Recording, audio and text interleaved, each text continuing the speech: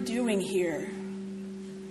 Indeed, in the name of all that is holy, what are you doing here?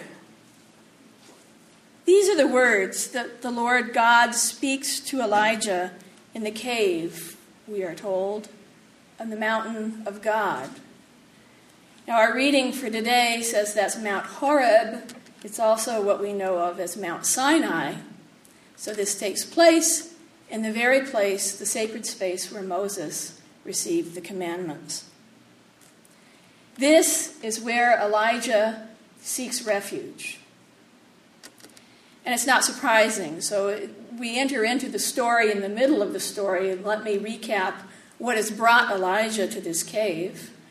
As alluded to in the reading, Elijah had trouble in the northern kingdom of Israel, where he was one of the prophets of Yahweh in the royal courts. He had bested the prophets of the god Baal, or Baal. He had bested the prophets of Baal and the Baal worshippers in a kingdom where people were falling away from monotheism and from the Yahwist way and going back to their old form of worship of Baal. So he had bested the prophets in what might have been considered a miracle, and he brought down the wrath on his head of Ahab the king and of his queen Jezebel by performing what he calling out of the ancient god of Baal. So he had to flee for his life. What goes wrong for Elijah is as much as what goes right that is a part of this story. Have you ever been called out, asked to account for your actions? This moment brings us up short, and it is implied in the question, what are you doing here? That implies that you are not where you're supposed to be, doesn't it? You don't belong here. Explain yourself. And the question sounds more like a rebuke than it does actually a question. The call-out culture. The call-out culture today, when one is called to account on social media for what one has posted or said that may be interpreted as derogatory or harmful to a marginalized group. Some consider call-out culture has identified it as a tendency of the progressives and activists to publicly name instances and patterns of oppressive behavior and language.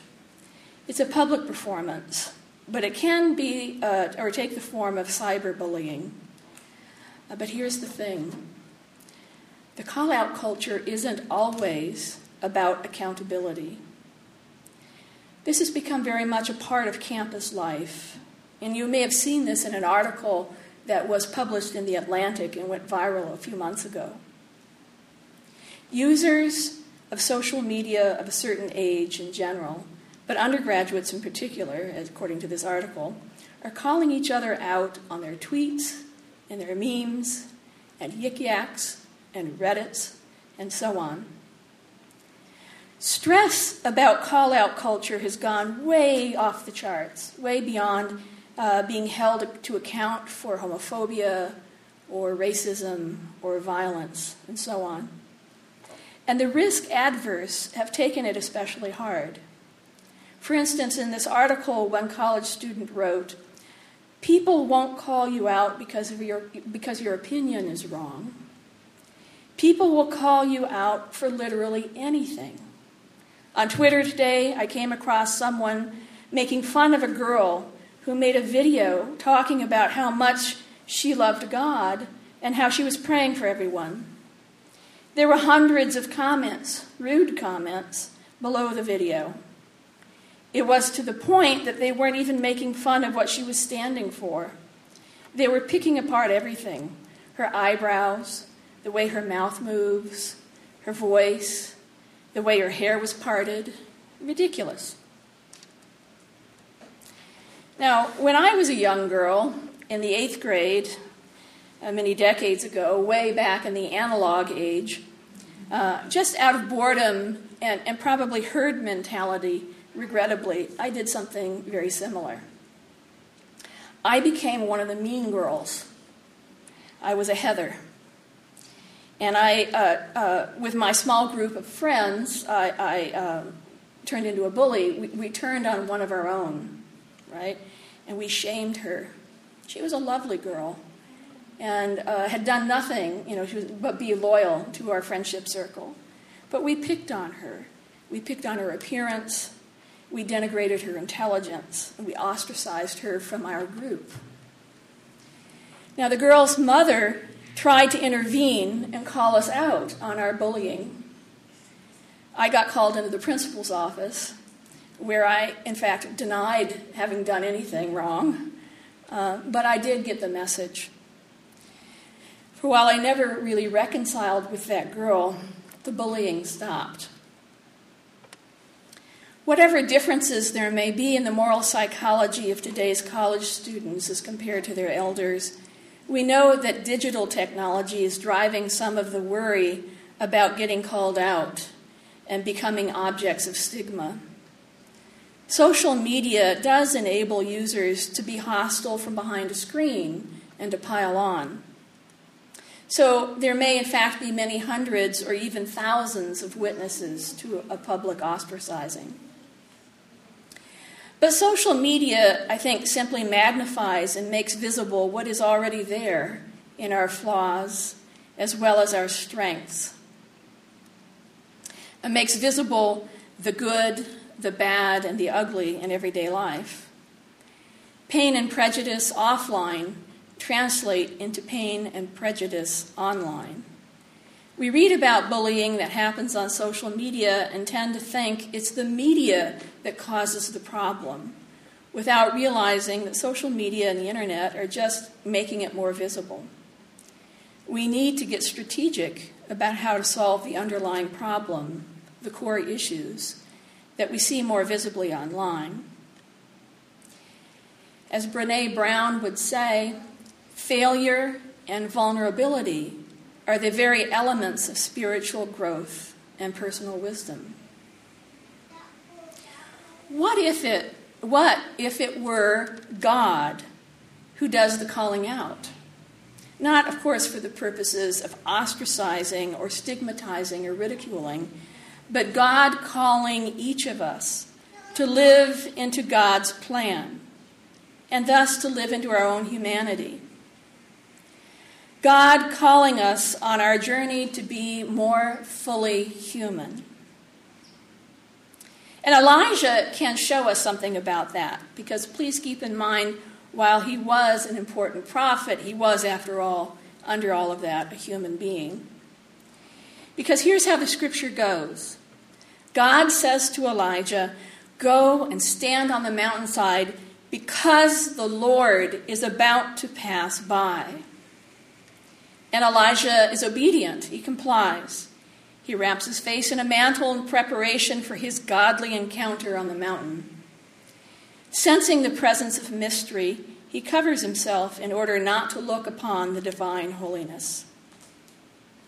So he stands at the opening of the cave in the face of a storm. The wind is howling, right? Howling so strong that it splits stones. And after the wind comes an earthquake, and the mountain splits. Following the earthquake is fire. The elements, right? At least three of them, wind, earth, and fire, are in this story. But these spectacular forces of nature do not deter Elijah. He doesn't fear them. They are not enough to put fear or religious awe in him. The wind, the earthquake, the fire, each of which might have inspired people to religious awe, they fail to move Elijah. The natural forces are not God. The Deuteronomist is quick to make that very clear in Scripture. It reads, "The Lord was not in the wind, the Lord was not in the earthquake, and the Lord was not in the fire." Not until after these phenomena stop does Elijah become aware of the divine presence. Scripture reads, After a fire, a sound of sheer silence.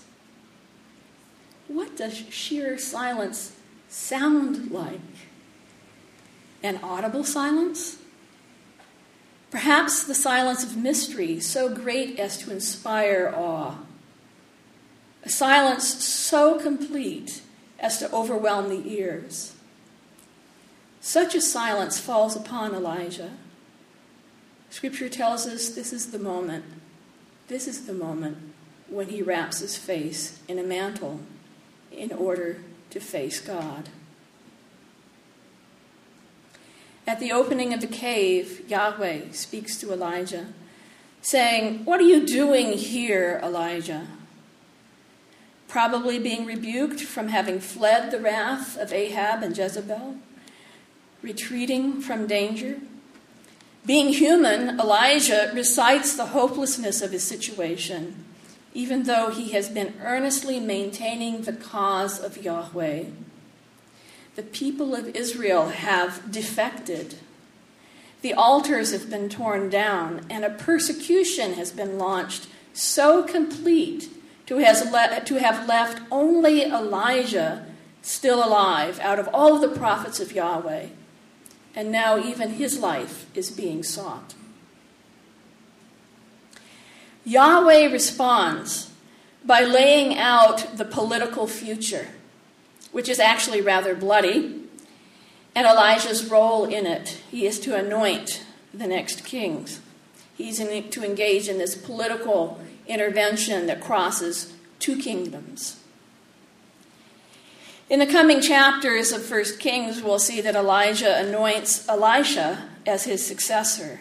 In other words, he passes the mantle of prophethood on to Elisha before Elijah is assumed into heaven, taken directly to God without suffering death. Now, you'll remember that in last week's reading, we had the Feast of the Transfiguration, and it was Moses and Elijah, two people who, according to the tradition of their assumption, are alive with God, who appeared with Jesus before Peter, James, and John. And of course, we know that during the Jewish Passover, at the Seder meal, a cup of wine is poured and a place at the table is reserved for Elijah, because the belief is that Elijah will come to announce the coming of the Messiah. So now I want to turn my attention only for a moment to the gospel, because the story in the gospel is very familiar. Peter sees Jesus coming toward him, Jesus, the Son of God, approaching the boat of the disciples across the water. In the midst of a storm, again with the wind, right? This wind, the waves, lightning, rain, whatever is happening, there is a scary storm. And again, the elements, the forces of nature are present. And Peter and the disciples see Jesus, who appears to be walking on water. So Peter, always impudent Peter, asks, "Jesus, can you give me that power so I can walk on water too?" And interestingly, Jesus does not object to Peter's question. He doesn't rebuke him for asking to be in God's place. On the contrary, Jesus says, "Okay, I command you, come."